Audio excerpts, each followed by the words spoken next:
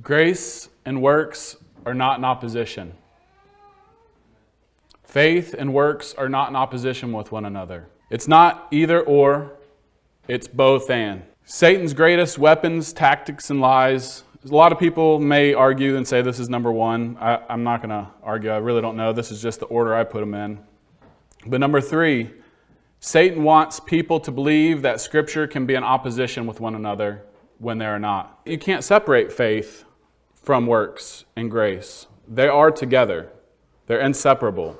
Everybody knows this very important scripture. For by grace you have been saved through faith, and not of yourselves. It is the gift of God, not of works, lest anyone should boast. For we are His workmanship, created in Christ Jesus for good works, which God prepared beforehand, and that we should walk in them. And a lot of people will like to pin this verse against James and say James and Peter and John and Paul and Jesus, they all disagree and it's either this or that, but it's both and. James says that we're justified by works and not by faith alone. For example, if you give all your money to the poor, you spend all your time with prisoners and widows and orphans and you hate God, and you want nothing to do with Him, and you want to prove to every Christian that you can be just as good as or better than Christians in your works. Will those works do anything for you in the end? No. And the equal and opposite is also true. What if you have faith that Jesus died for your sins, all of your sins, and you believe this wholeheartedly, 100%, and you live in your sin? And you're a heroin addict and a prostitute, a murderer and a thief, and you have no repentance. Your faith is worse than the demon's faith because they actually tremble and shudder. So faith, that kind of faith cannot save anyone. There's two things. By the way, He did not die for your sins. Jesus did not die for your sins. And Jesus' blood does not cover your sins. It doesn't. He died for you to set you free from sin. He didn't die for your sin. He died so that you will no longer be slaves to sin and death, but you can be slaves to righteousness with God. Did He really just say that Jesus didn't die for your sins? He didn't die for your sins. Not like the world teaches about that today. Yes, He died for our sins the way Paul said in 1 Corinthians 15:3. The world wants you to believe that you could cling to your sins because Jesus paid for them, and it goes along with the blood of Christ covering your sins.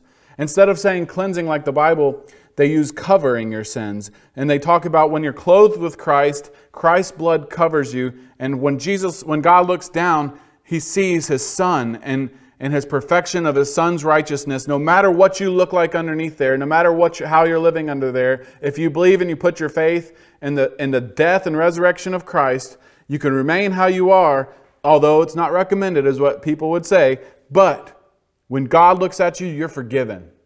And you're going to heaven. And there's nothing you can do. And if you start to do anything, be careful. If you start to do anything, you're going to go to hell. You can't lose your salvation unless you think you can earn it. It's absurd. They talk about that we can, because He paid for those sins, we can do them and there's no consequence. That we can still be saved and be in adultery. Listen to this quote from Martin Luther. He said, "No sin can separate us from Him, even if we were to kill or commit adultery thousands of times each day. Do you think such an exalted Lamb paid merely a small price with a meager sacrifice for our sins?" I wanted to shock you, and I even felt weird saying He didn't die for your sins because I've heard it my whole life. But the way I hear it when people talk about it, when I talk about living for God and pursuing God with your all in reckless abandonment, people will say, well, He died for our sins, so we don't have to do anything. It's not about having to do anything. It's about loving our King and being a part of the kingdom now. He says when He comes back, He's going to come gather the kingdom, the people He rules over now. And if He's not ruling over your life, He's not your head. But we're cleansed from all sin so that we don't live in it any longer. So number 3, I put first because number 3 contributes to number 1. And a lot of people will think number 2 is number 1, but I'll explain why I think it's this order. Satan's greatest weapons or tricks or lies is to make people think they are right with God when they're slaves and enemies of God. They're slaves to sin and enemies of God. And the reason this is above this one, Satan wants to help people know they're enemies of God and be okay with it. Because when you know you're an enemy of God and you're a Satan worshiper or an atheist who hates God, and even if God were true, you wouldn't want anything to do with him. The reason this is number 2 is once you get sick of Satan's lies and the turmoil that he puts you through sin, the things that give you momentary pleasure, but then end up in divorce and prison and remarriage. These things, once you get sick of the lies, if you're in group number 2, you know you need to change allegiance. But if you're in group number 1 and you're in your sins, you don't know you need to change allegiance. And number 4, and this is just what came to my head. So, Satan wants the righteous to remain silent about the headless church. Satan wants the righteous to remain silent about the headless church, so people who call themselves Christians never completely submit themselves to Christ and his teachings and actually become Christians. What I mean by the headless church is we are the body of Christ. And Christ is our head, he's our leader, he's our ruler, and he's our king. And we're willing to do whatever it takes, whatever he wants us to do, even when it makes 0 sense. That's what we're willing to do. If we really are Christians, the radical Christians in the early Christianity we call like radical Christians. And radical Christians of today were not, or were barely even considered Christians by the early Christians. When you read their writings and how much more they were uncompromising about anything, and they wanted to give everything to our Lord in Christ. And that's what we should be doing. By the headless church, I mean that Christians are the body and Jesus is our head, he's our leader. But people who don't follow all the teachings of Jesus are their own heads. He is not leading them, and they are essentially headless. For example, if your finger were to get cut off, and you didn't go to the hospital and get it put on really quickly, it would rot and die. And if it started to rot and then you put it on, it would start to kill the body. If life didn't get back into it, it would start to rot away the body. And same is with the headless church, but even worse. But thankfully, when a head is severed, there is no putting it back on, at least today. And you are dead. And there's lots of churches that are headless. They do not follow the teachings of Christ. And we cannot be one of those churches. We must strive to not be one of those churches. Who am I talking to? I'm talking to my old self 3 and 4 years ago. The message I need to hear because I'm confused. I'm getting all these mixed messages. Oh, you think you can please God, so you're saved once you believe, and you can never lose your salvation, and you have eternal security unless you think you can please God and do some kind of work that makes our Father happy. There's this false dichotomy that Bill mentioned today that we must get rid of. It's both and, it's not either or. That our righteousness comes from Christ and our obedience to Christ. And it's not our own because we follow Him. If we were to try to do things good on our own and not follow Jesus, it probably wouldn't end up in righteousness, in His righteousness. So who I'm talking to is my old self, and I'm talking to everyone who is a person who calls himself a Christian. And I'm talking to every group who calls itself a church. And I want to call everybody back. I don't want to call anybody to this church necessarily or to this kind of group of people, but everybody to come back to the teachings of Jesus, to follow His teachings with reckless abandonment, without compromise, no matter what, especially when it's countercultural. If the culture says to do something and your church looks like that culture and it doesn't look like the teachings of Christ, change. If you're a leader in a church, change, get fired, and have some people follow you and start a new church. God wants to gather a righteous race of men, not self-righteous, a righteous race of men because they follow Christ to change this world. Imagine if everybody anyway, I'll get there in a little bit. So I'm going to start with Origen. The reason I'm saying this quote sparked some of this in me. Love must be without deception. I think that all love that is not according to God is with pretense and not genuine. For God, the soul's creator, has implanted the disposition of love into the soul, together with other virtues, so that the soul might love God and the things that God wills. Because he has put this work of love into the soul, when anyone loves anything besides God and the things that pleases God, the love in him must be called false and with deceit. Moreover, if anyone loves his neighbor and fails to warn him and correct him when he sees him go astray, that love must be called fraud. Therefore, love ought to have no flattery and nothing counterfeit. As the same apostle also says in another passage, let love come from a pure heart and from a good conscience and from faith that is without falsehood. So I started to think, I don't often teach anything, I feel like I don't teach difficult teachings for people to swallow, and it's not loving them. That we need to teach everything, that all the apostles and everything Jesus taught is for today, for now, and they're not in opposition with one another. And Satan wants you to believe that they are, so that you're in his kingdom. Titus. Therefore rebuke them sharply, that they may be sound in faith, not giving heed to Jewish fables and commandments of men who turn from the truth. To the pure, all things are pure, but to those who are defiled and unbelieving, nothing is pure, but even their mind and conscience are defiled. They profess to know God, but in works they deny him, being abominable, disobedient, and disqualified for every good work. Let me read that again. They profess to know God, but in their works they deny him. That seems like a big deal. We'll see what Jesus has to say about it. Whoever denies me before men, him I will also deny before my Father who is in heaven. If your works deny him, if you deny him by your works, he will deny you and me. Just a martyr. And let those who are not found living as he taught, Jesus, be understood to be no Christian, even though they profess with their lip the precepts of Christ.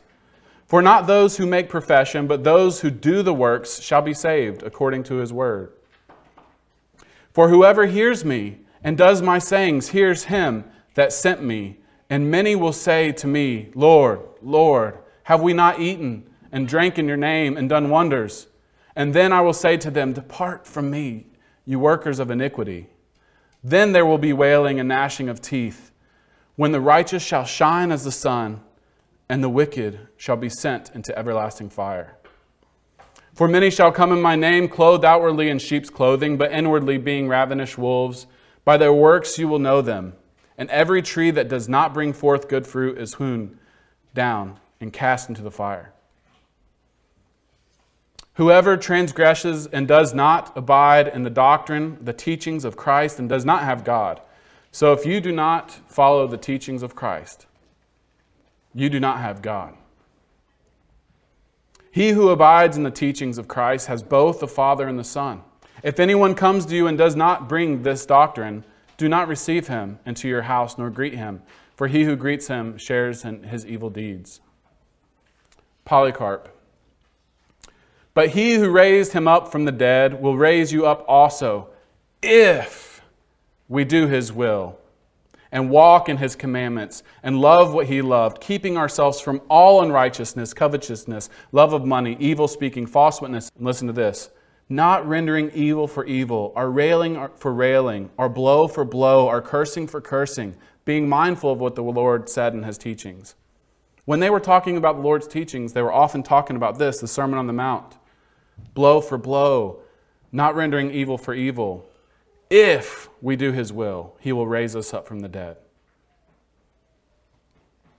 Cyprian, he follows Christ who stands in his commandments, who walks in the way of his teaching, who follows his footsteps and his ways, who imitates that which Christ both did and taught. To put on the name of Christ and yet not go into the way of Christ, what else is this but a mockery of the divine name? It is a desertion of the way of salvation. For he himself teaches and says that the person who keeps his commands will come into life. So I'm going to go over two prophecies that are often missed by us, today's church. And the early Christians all saw them. The first one I'm not going to go into much. It's something that Chuck Pike does really good in showing how Jesus and Moses, how similar they were. You should go look that up. But I'm going to go over that prophecy because after I heard it from him, I started realizing all the early Christians mentioning this. And somehow it's missed today. So I'm bringing it back. And the Lord said to me, what they have spoken is good. I will raise up from them a prophet like you from among their brethren. You as in Moses. He's talking to Moses. And will put my words in his mouth, and he shall speak to them all that I command. And it shall be that whoever will not hear his words, my words, which he speaks in my name, I will require of him. And then Peter mentions that this is Jesus in Acts 3:17. Jesus Christ, who was preached to you before, whom heaven must receive until the times of restoration of all things, which God has spoken by the mouth of his holy prophets since the world began. For Moses truly said to the fathers, the Lord your God will raise up for you a prophet like me from your brethren. Him you shall hear in all things, whatever he says to you. And it shall be that every soul who will not hear that prophet, Jesus, shall be utterly destroyed from among the people. We have to listen to all of the words of Jesus and all of his apostles. The second prophecy, this is the more important prophecy. And not more important. This is the prophecy that I'm going to focus on today. Isaiah 2:2-5, and Micah 4:1-5. But before I explain these prophecies and go through what the early Christians thought about them, I was trying to connect these thoughts together. And I woke up in the middle of the night, I think around 2 o'clock, and it just came to me. And then I started to go back to sleep, and I've done that many times and just fall asleep and wake up and don't remember it. So then I decided I got to get up and I got to write this down. And this is what came to me in the middle of the night. The gospel as a whole hinges on non-resistance and enemy love. It really does. The gospel as a whole hinges on non-resistance and enemy love. We are to be imitators of our head. What did Jesus do when we were still his enemies? He willingly laid down his life for us. Even the Jews who were unmercifully looking at an almost dead Jesus, unrecognizable, bleeding from everywhere, shouting, "Crucify him!" He died for them, and he died for us and you and me. And what was more agonizing than just death was the fact that he knew all those people. He created all those people. He gave them their fingerprints and their DNA. He saw them as toddlers. He wants them to succeed. He wants to know them. He mourned when they mourned and laughed when they laughed. And he's given them the sun and everything they need. And they are looking at their Creator and shouting, "Crucify him." Think about how agonizing it must have been for him. Not merely the way he died, but the fact that he could see these people for who they were. The big part is he also could see what they would be like if they were to be purchased out of their slavery to sin and be forgiven. What it would look like if they would live out the way God made them, to be worthy of the gospel of Christ. His heart longed to die for them and us. Oh, how painful it would be to have memories of how lovely they were in all their innocence as children. And now shouting before their very Creator and standing before him to be killed. Imagine if one of your children grew up and tortured you to death and hate you and spit on you and pulled out your beard and mocked you and said you're not their father. The very children that you ran around tickling and playing tag with and reading books to and making countless meals for and laughed with and cried with. How much worse must it have been for him who has mourned with you and cried with you and has taken care of every need you've had since you have been born. He even knew that most of them, not us, would not even love him and turn back to him. But he just longed so much to have them back, it did not matter that he was going to die, even for the ones that would never know him. So as his creation was killing him, he was in agony that his little children were against him And he just wanted to buy them back out of sin and slavery, even knowing many, after being purchased, wished to remain slaves. That is what this all hinges on. He expects us to lay down our lives, even for our enemies, so that one day they too may be bought out of sin and death into life everlasting. This is why this prophecy can't be missed, can't be lost. If Jesus did not have non-resistance and enemy love, he would not have died for us who formerly were his enemies, and even those who are still now his enemies. If enemy love and non-resistance were out of the picture, Jesus would have called down his angels and wiped us all out, and there would be no good news. That is why we must live and do as our leader does, being willing to die to ourselves and for others, that others may live. So this is the prophecy. I'm not going to actually read it from the Bible. I'm going to read it straight from the quotes of all the early Christians, because you'll get it enough. I cannot understand how with all your exercise in investigating and meditating on the Scriptures, you have not noticed that the prophets continually quote each other, almost word for word. For who of all believers does not know the words of Isaiah? The words that he's mentioning, these words in Isaiah, he's talking, all believers knew this. I don't think many believers would know this, and if they do, they say it's for a future time. But the early Christians all think it's for now. And in the last days, the mountain of the Lord shall be manifest, and the house of the Lord on the top of the mountains. And it shall be exalted above all the hills, and all the nations shall come to it. And many people shall go and say, Come, let us go up to the mountain of the Lord, to the house of the God of Jacob. And he will teach us his way, and we will walk in it. For out of Zion shall go forth the law, and the word of the Lord from Jerusalem. And shall judge among the nations, and shall rebuke many people, and they shall beat their swords into plowshares and their spears into pruning hooks. Nation shall not lift up sword against nation, neither shall they learn war anymore. But in Micah we find a parallel passage which is almost word for word. Pay attention to the differences. This is the origin. And in the last days the mountain of the Lord shall be manifest, established on top of the mountains, and it shall be exalted above the hills, and people shall hasten to it. And many nations shall come to it and say, Come, let us go up to the mountain of the Lord, and to the house of the God of Jacob, and they will teach us his way, and we will walk in his paths. For a law shall go forth from Zion, and the word of the Lord from Jerusalem, and he shall judge among many people, and rebuke strong nations, and they shall beat their swords into plowshares, and their spears into pruning hooks. Nation shall not lift up a sword against nation, neither shall they learn war anymore. In a little bit, at the very end, which is not too far from now, Origen will tell us what he thinks. But first we're going to go to Justin Martyr. And then the spirit of prophecy, speaking as predicting things that are to come to pass, he speaks in this way. For out of Zion shall go forth the law, and the word of the Lord from Jerusalem. And he shall judge among the nations, and shall rebuke many people. And they shall beat their swords into plowshares, and their spears into pruning hooks. Nation shall not lift up sword against nation, neither shall they learn war anymore. And that it did so come to pass, we can convince you. For from Jerusalem there went out to the world men, 12 in number, and these illiterate, of no nobility, and speaking. But by the power of God they proclaimed to every race of men that they were sent by Christ to teach all the word of God. And we who formerly used to murder one another do not only now refrain from making war upon our enemies, but also that we may not lie nor deceive our examiners, willingly die, confessing Christ.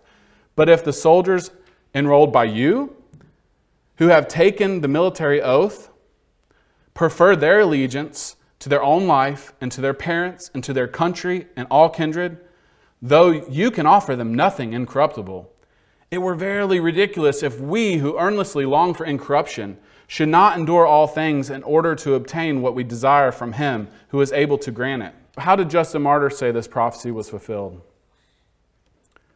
The word of the Lord went out of Zion with the 12 apostles. We no longer make war with our enemies, but we love them. We willingly die. We don't deceive our examiners. And our allegiance should be to Christ alone. I do like Christ alone here. Christ alone, and not our own life or our parents, our country, our kindred. So our alliances should be to Christ and not to our parents or country or kindred, who cannot offer them anything incorruptible.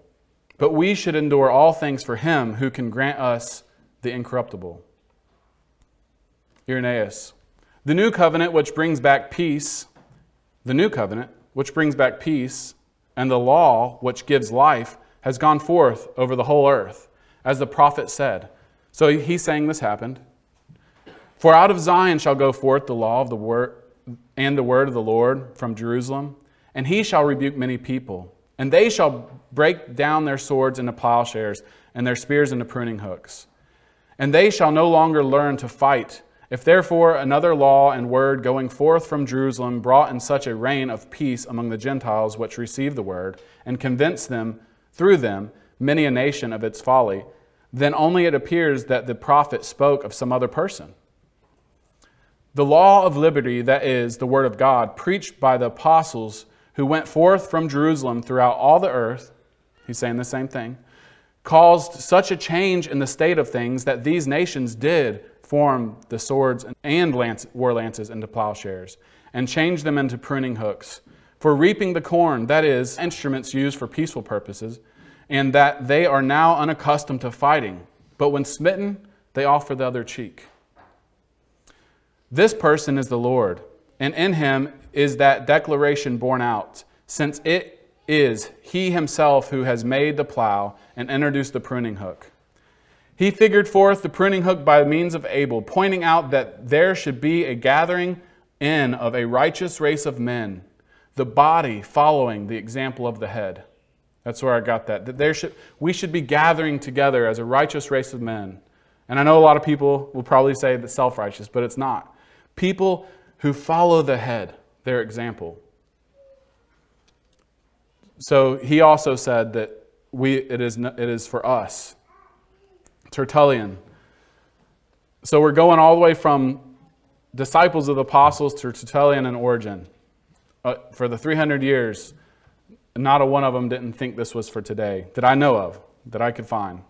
Isaiah says, "And it shall come to pass in the last days that the mountain of the Lord, that is, God's eminence, his fame, and the house of God, that is Christ, the worldwide temple of God, in which God is worshipped, shall be established upon the mountains." And he's talking about the church, and we'll see here in a little bit why I know that. "Over the reputations of virtues and powers in all nations shall come to it.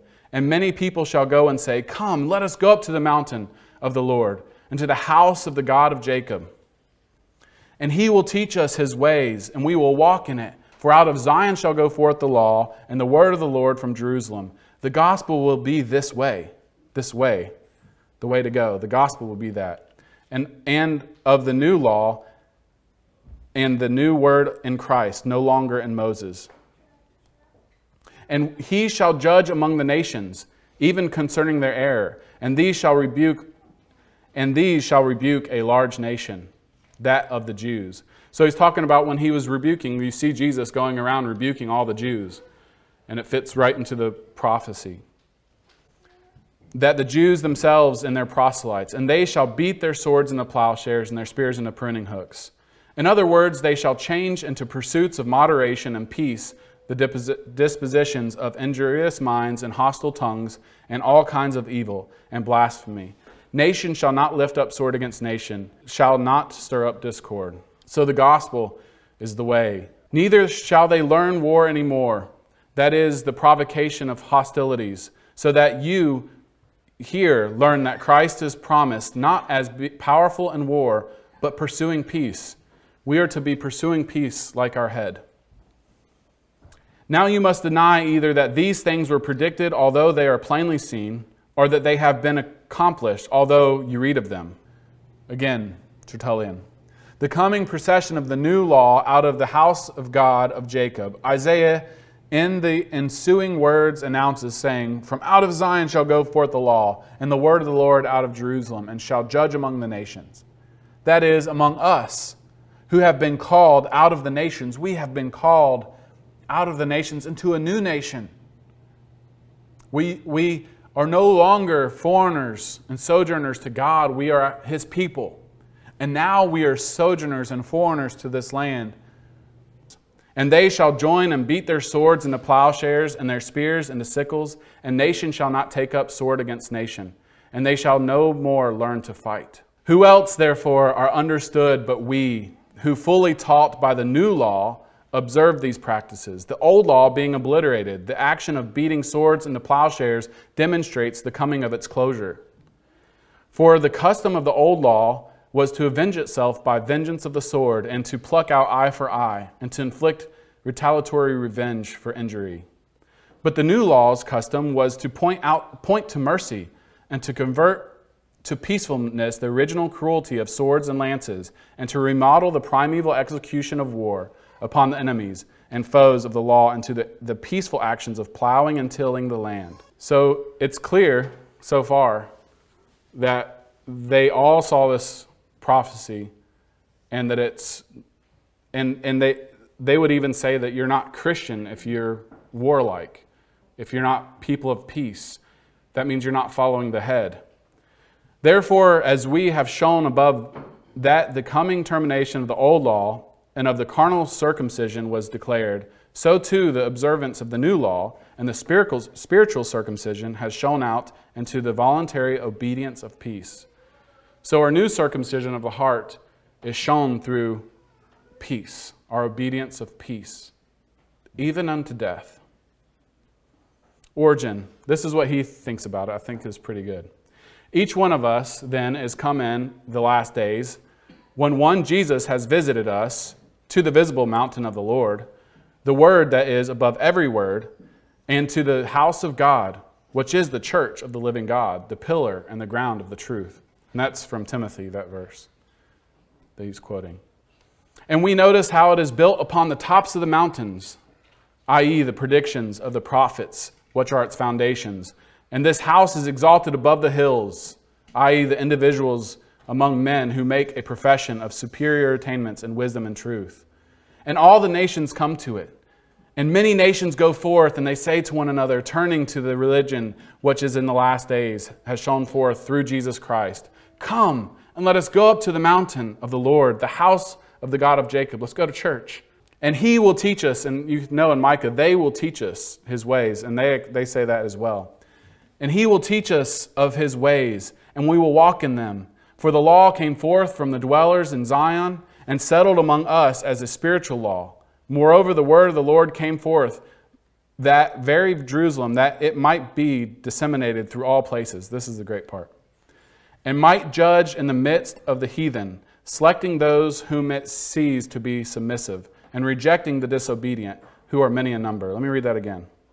The word of the Lord came forth from that very Jerusalem, that it might be dispersed through all places, and might judge in the midst of the heathen, selecting those who is submissive, and rejecting the disobedient, who are many in number. And to those who inquire of us from where we come, or who is our founder, we reply that we are come agreeably to the counsels of Jesus, to cut down our hostile and insolent wordy swords into plowshares, and to convert them into pruning hooks, the spears formerly employed in war. For we no longer take up sword against nation, nor do we learn war anymore, having become children of peace for the sake of Jesus, who is our leader. Instead of those whom our fathers followed, among whom we are strangers to the covenant, and having received a law for which we give thanks to him that rescued us from the error of our ways, saying, our fathers honored lying idols, and there is not among them one that causes it to rain. So we are that on that hill. We're the place that all the nations go to, and we fight no more. And we learn, the nations come together. We are called out of a nation. We are called out of all the nations we are born into a new nation. And we don't fight each other. And we shouldn't make war against each other. And here's some closing scriptures that I want to share with you, and we'll go over some of the other things. You also, as living stones, are being built upon a spiritual house, a holy priesthood, to offer up spiritual sacrifices acceptable to God through Jesus Christ. For the time has come for judgment to begin at the house of God. And if it begins with us first, what will be the end of those who do not obey the gospel of God? And when you read the early Christians, they often say, in his gospel, Jesus' gospel, and then it'll quote the Sermon on the Mount or the Sermon on the Plains or something he said somewhere. And so the gospel is not just this 3-4 sentence thing that you can spit out. It also includes all the words of Jesus. And so, anyway, but if I am delayed, I write so that you may know how you ought to conduct yourselves in the house of God, which is the church of the living God, the pillar and the ground of the truth. Now therefore, you are no longer strangers and foreigners, but fellow citizens with the saints and members of the household of God. And therefore you are no longer strangers and foreigners, but fellow citizens with the saints and members of the household of God. The Bible does something very interesting. We're first strangers with God and we're friends with the world. And then when we leave that world and that kingdom and become a part of this kingdom, it says that we're to live as sojourners and foreigners in the land. And then it says that we're no longer strangers or foreigners, but we're fellow citizens and the members of the household of God. And so I hope I made the connection here. I'm not sure if I did, but the whole gospel hinges on this, and I don't want this prophecy lost. I think this prophecy was probably spoke about all the time until Constantine, until the church merged with the state and the church fought. And if you call yourself a Christian and you're okay with war and fighting and killing and not being a person of peace, then I'm calling you back. Actually follow Christ and his teachings. Actually be a person of peace. I'm gonna lay down my sword and shield down by the riverside, down by the riverside, down by the riverside. I'm gonna lay down my sword and shield down by the riverside. I'm gonna study war no more. Ain't gonna study war no more. Ain't gonna study war no more. Ain't gonna study war no more. Ain't gonna study war no more. Ain't gonna study war no more. Ain't gonna study war no more.